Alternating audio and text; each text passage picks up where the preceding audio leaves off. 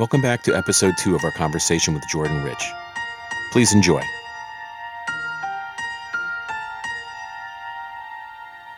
We're talking about Jordan's book, My 50-Year Love Affair with Radio, which you can get anywhere, especially on Amazon. Order it. It's a great read. I love the part you're like, why would anybody want to read my life? Because you talked about Tom Brady writing his bio at 25.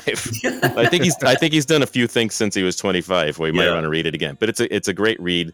Talk a lot about some of the celebrities you've interviewed. Ed, our friend Roy, asked me to ask Jordan, right. Sure. Who was your favorite interview? That's not hard. I've got a few, but interestingly enough, 2 of them were nonagenarians in their 90s. One was Stan Lee of Marvel Comics, who I just adored, and he was the most affable, sweetest, wonderful guy. The other one was the amazing Carl Reiner, a comedy god. And I spent hours on more than one occasion with those guys and really had a great time. I'll tell you a funny story. I listed about 200 in the book. There are hundreds more. A former cousin of my wife, cousin of my late wife, I saw him recently, and he said, "Hey, I thought it was really great one day when you interviewed the Gucci Gucci girl, Charo." And I thought, did I do that? And son of a gun, I did, and I totally forgot. How do you forget something like that, right?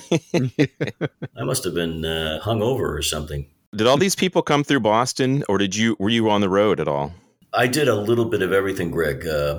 Some would come into the studio. I remember the late, great comic Norm Crosby he came in once with a couple of other comedians. Comedians are always up, so they'll come in anytime.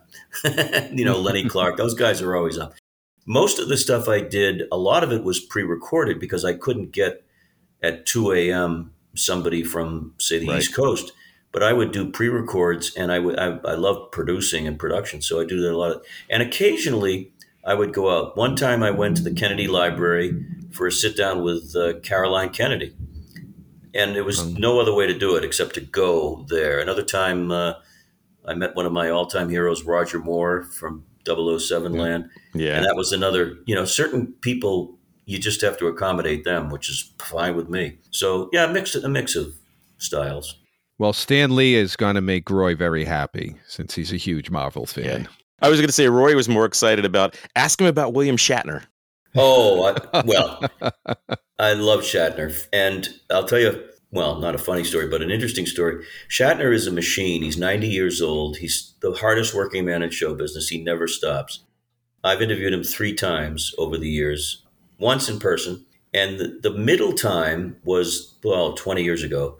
And he had probably been on a media blitz where he did 15 or 18 or 30 interviews, and he's answering the same questions over. And he was really tired. He was on the phone, and I could just tell it just went flat. So over the years, when I got a chance to meet him and talk to him again, I was just hoping and praying that one of my heroes would come through, and he did with flying colors.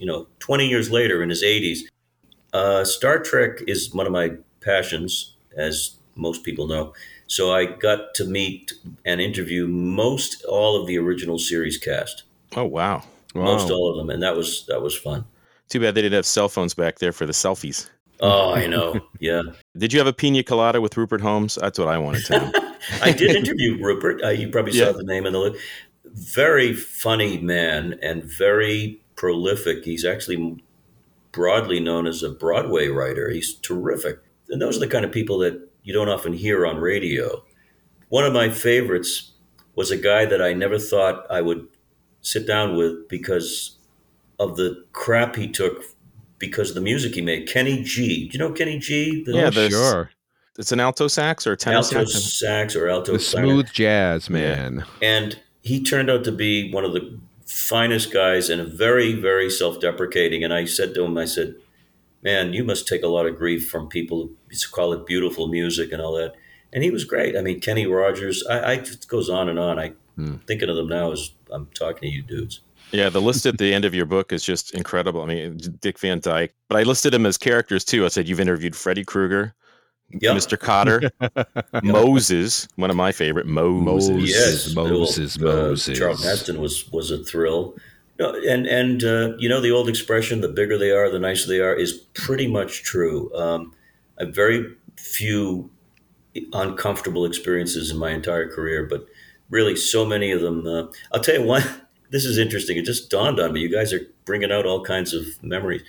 You remember Frank Gorshin, who played the Riddler on Oh, Batman? Oh, sure. He was a great impressionist too. Oh, He yeah. was a brilliant impressionist. And this is another example of, well, not prejudging, but having an experience that didn't go well and then having a much better one. At the North Shore Music Theater, which is home to you guys, right? Right. Goes back to my days at WRKO in the late 70s. So it was only 10 years or so out of Batman. He was doing a play or appearing, and I was just a kid. I was 21 years old, had a reel to reel or a small cassette recorder. Went up there and I said, "Oh, Mr. Gorshin, it's an honor to meet you. I'm a big fan and all that. Tell me about when you did your first impression." And he looked at me and he said, "I'm an actor. I'm not an impressionist." It was the worst interview ever. And I had my tail between my legs. Flash forward 30 years forward, he was playing a one-man show, George Burns, okay? And he got a lot of applause and accolades for that shortly before he died. And I interviewed him and he was terrific. And he didn't have any problem because he was imitating somebody. He really was, and he was Yeah. brilliant. So it's interesting how people react, and you have to give them some breathing room, I think, at some point. He might have had a bad day. He did the best Burt Lancaster, I think, of anybody. And Kirk Douglas. He and Rich Little I used to watch all the time on the Oh, Johnny yeah. Carson show. Yeah. Kirk Douglas was amazing. Yeah. He had a rubber face, which is really important when you're doing impressions, you know. I have one more celebrity question because I read it too. How old was Mickey Rooney when he slid down the banister at the Wang Center? Mid 70s or so. Wow. Show was called Sugar Babies. Do you remember that? Yep.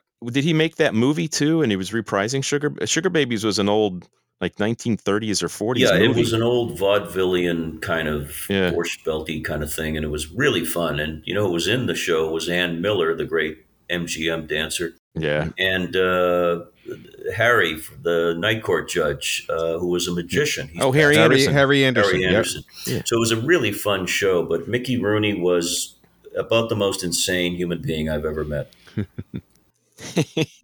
I have one more celebrity comment question for you who you've interviewed. And I was a huge science fiction buff when I was growing up. I couldn't read enough. Isaac Asimov was my favorite.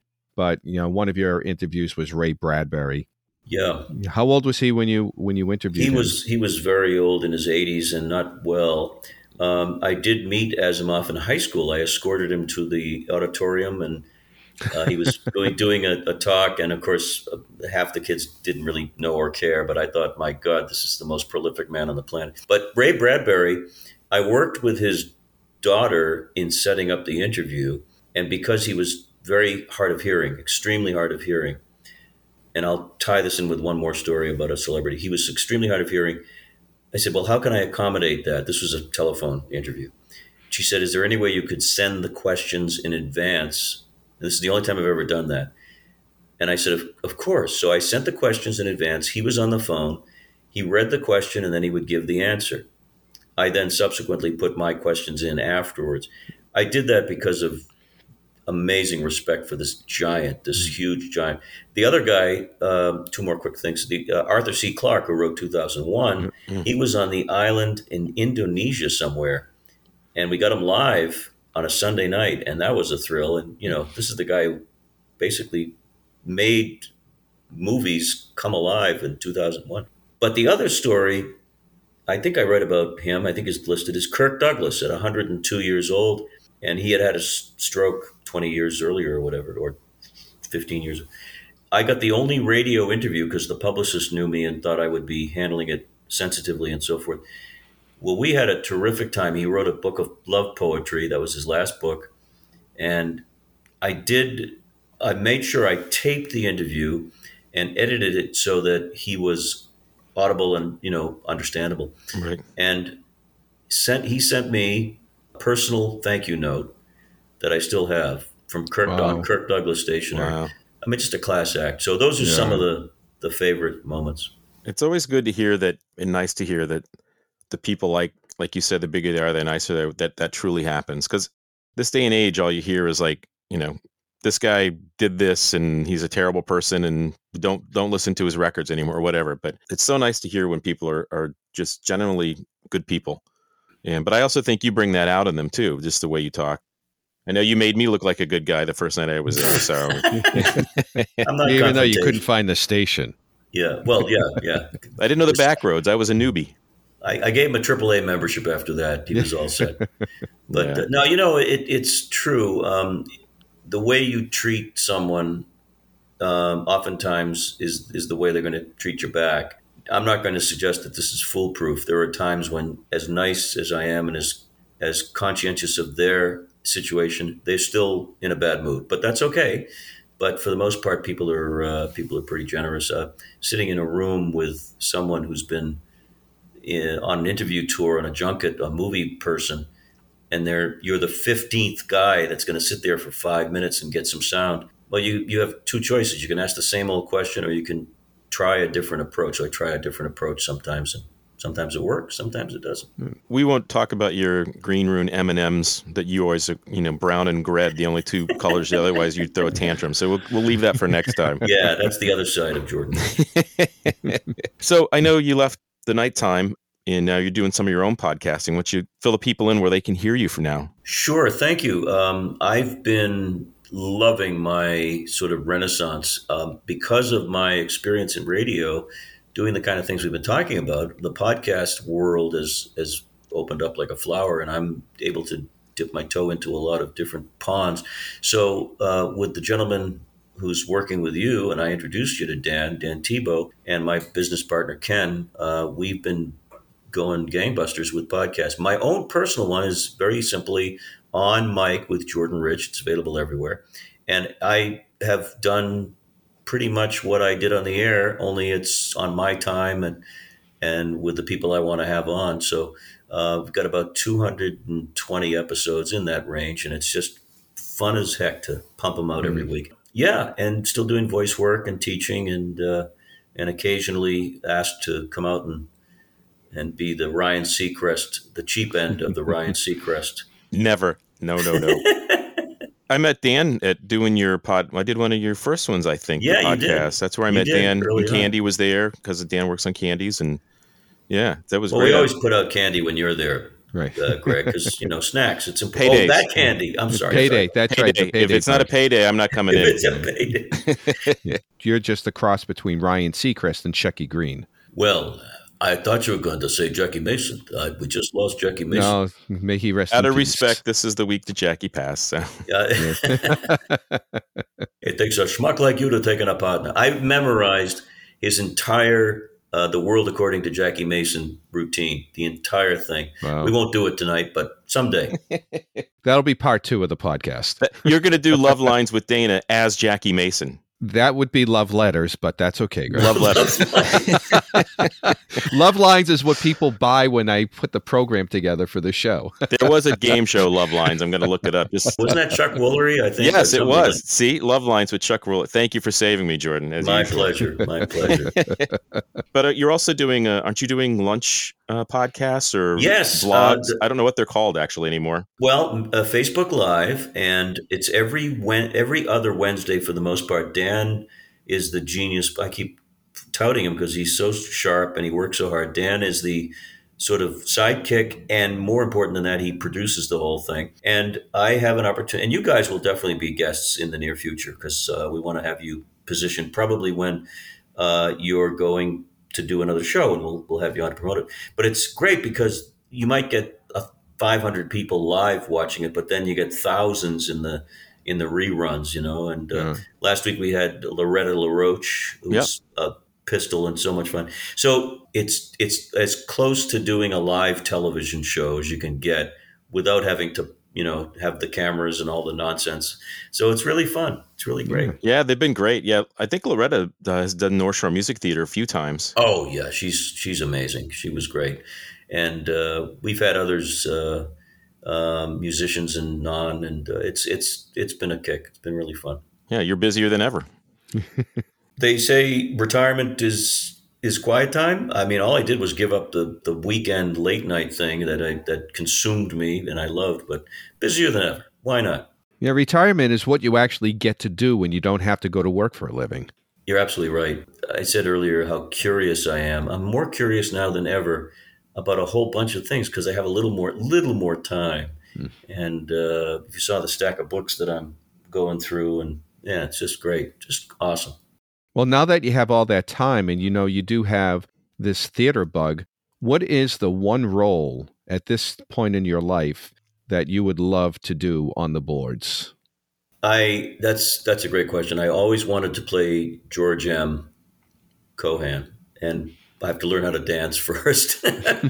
No, you don't. You've seen Ed and I on stage. You don't know. Right. You're right. I would also love a shot at Harold Hill because when I was in high school, I was in the chorus and the You're in the quartet. barbershop quartet, but I memorized every line of Harold Hill because I think he's one of my favorite characters. I don't know.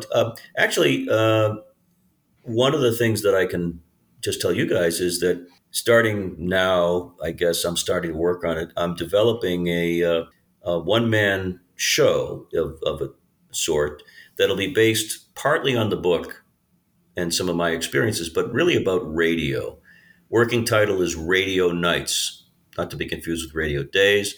And the goal is to have a show that's multimedia that'll just be me playing different parts of me and people in the biz. So that's what I'm working on, my own Wow, play. that's fantastic. Because nobody will hire me, so why not? Well, you got to self-produce. There you Nobody go. will cast me.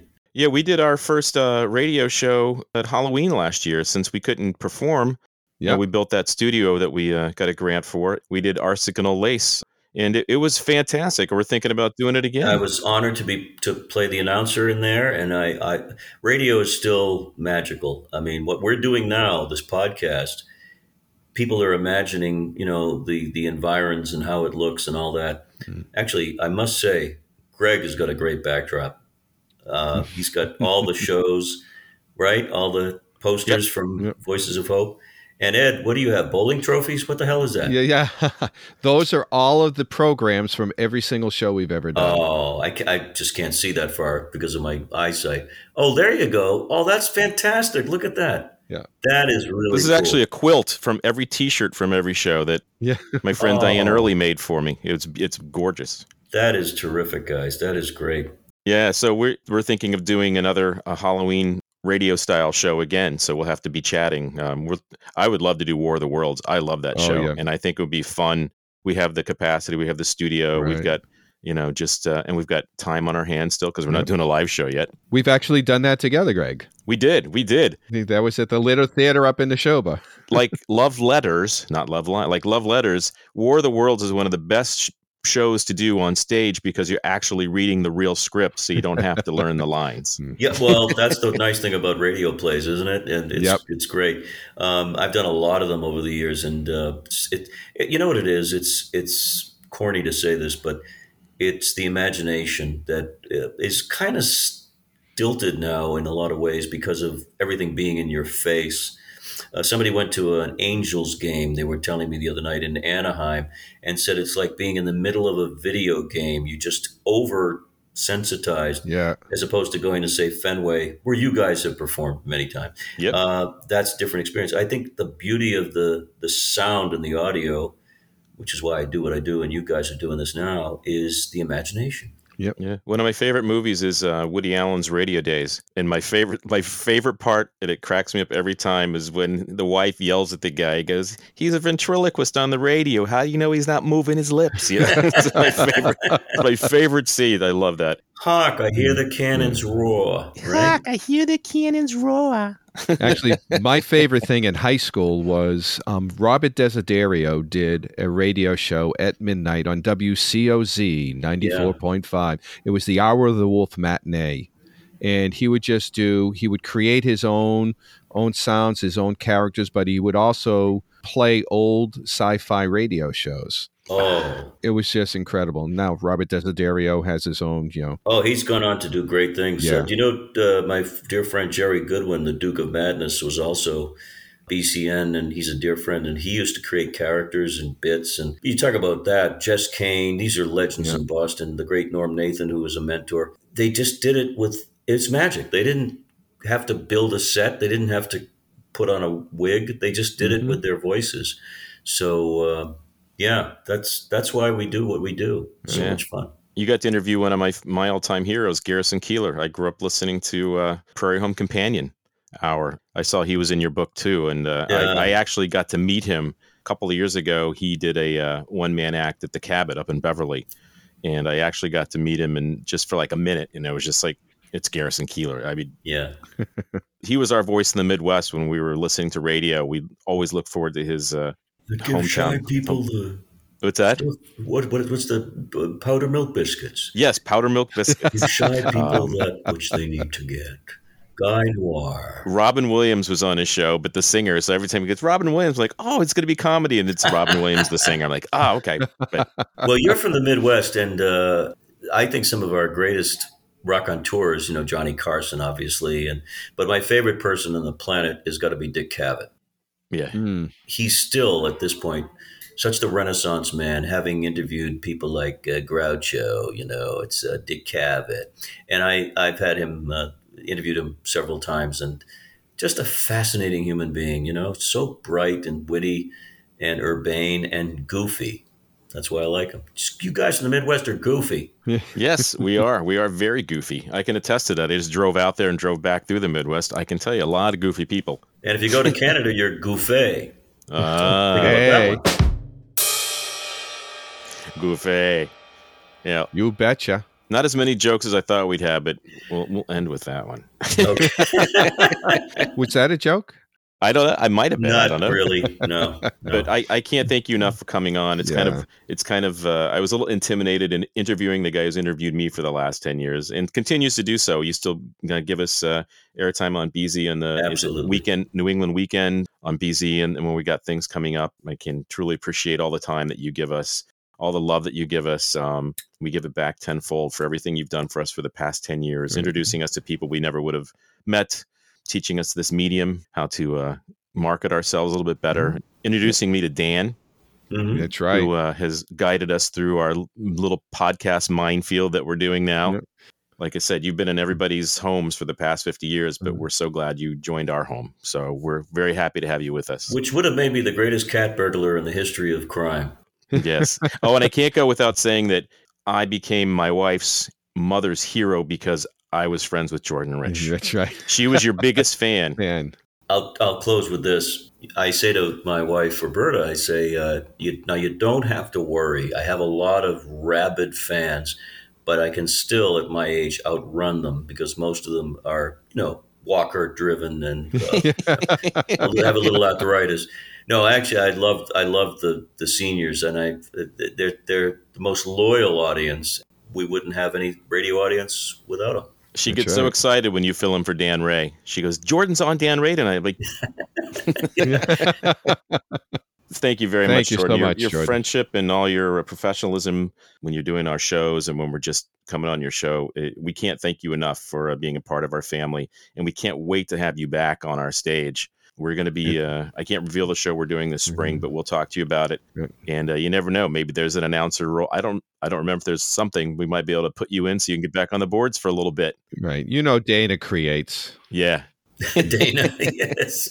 Dana Guys, creates. Thank you. This was a coot. I really love having the tables turned and with such good friends. It was great. Thank you. Thank you very much. Jordan. Ed, thank you again for another great podcast. Yep. You too. We'll be back next week with another guest. I just want people to know to go to vohboston.org to check us out and see what we do. We raise money for cancer research through our theatrical performances for the Tamir Center for Targeted Therapies at the Mass General Cancer Center. This year and last year, we've not been able to do our live events. So anything you can do to support us through a donation, vohboston.org, up in the right-hand corner of your screen, just click donate. $1, $5, $10. It all helps. Or that $1 million that comes in every once in a while. That's right. We would love to have. So again, thank you, Ed. Thank you, Dan, for your engineering skills tonight through the thunderstorms. Yeah. And Jordan, again, thank you for being a guest. And we will see you soon. Good night, everybody. Good night.